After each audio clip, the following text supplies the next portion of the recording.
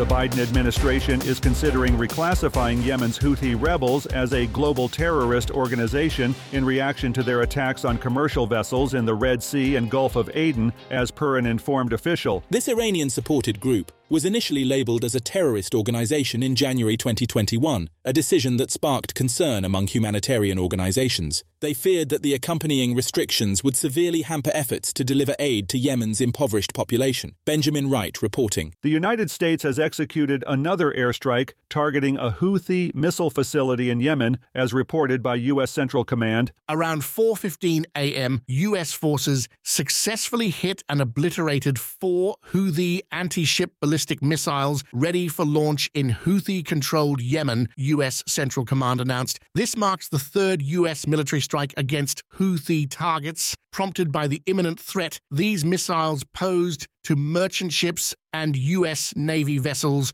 according to 2 U.S. officials. Joseph Eckerson reporting. Former President Donald Trump achieved a record-breaking victory margin in the Iowa caucuses on Monday, highlighting his widespread popularity in the initial stage of the 2024 Republican nomination process. The previous Iowa GOP caucus record, since the start of the modern primary system in 1972, was set by Senator Bob Dole in 1988, who surpassed evangelical leader Pat Robertson by 13 points. Dole garnered 37.4% of the votes, compared to Robertson's 24.6% and George H.W. Bush's 18.6%. Kyle Norris reporting. ABC News and WMUR have decided to cancel their scheduled Republican primary debate in New Hampshire on Thursday due to insufficient candidate participation. This cancellation followed the deadline imposed by ABC News and New Hampshire's WMUR for responses from former President Donald Trump and former UN Ambassador Nikki Haley regarding their debate invitations. Neither campaign confirmed their attendance by the specified Tuesday afternoon deadline. Ann Parker reporting.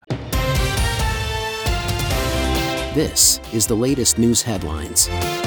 A plane taxiing for departure clipped another aircraft at Chicago O'Hare International Airport on Sunday evening. As confirmed by the Federal Aviation Administration on Monday, no injuries were reported. Boeing is facing increased scrutiny following recent mechanical issues and the grounding of its Boeing 737 MAX 9 model after an emergency exit door malfunction led to an emergency landing last week. The cause of Sunday's incident and its potential link to manufacturing defects remain unclear. Liam White reporting. James Dolan, CEO of Madison Square Garden Entertainment and owner of the New York Knicks and New York Rangers, faces allegations of sexual assault and trafficking in a new lawsuit filed in Los Angeles on Tuesday. The federal lawsuit claims that Dolan and Weinstein, on separate occasions, sexually assaulted massage therapist Kelly Croft in 2013 and 2014 while she was working with the band The Eagles. Representatives for both Dolan and Weinstein have publicly denied these allegations. Jessica Oakley reporting. Senator Chuck Grassley, currently the oldest active member of the U.S. Senate, is undergoing treatment with antibiotic infusions at a hospital for an infection, according to a statement from his office. The 90-year-old Iowa Republican is reportedly in good spirits and is expected to resume his duties following his doctor's advice. Intravenous antibiotic treatments are typically used for serious infections or those not effectively managed with oral antibiotics. Lawrence Keller reporting. The parent company of Burger King, Restaurant Brands International, Inc., is set to acquire its largest franchisee in the U.S., Carroll's Restaurant Group, Inc., in a deal valued at approximately $1 billion.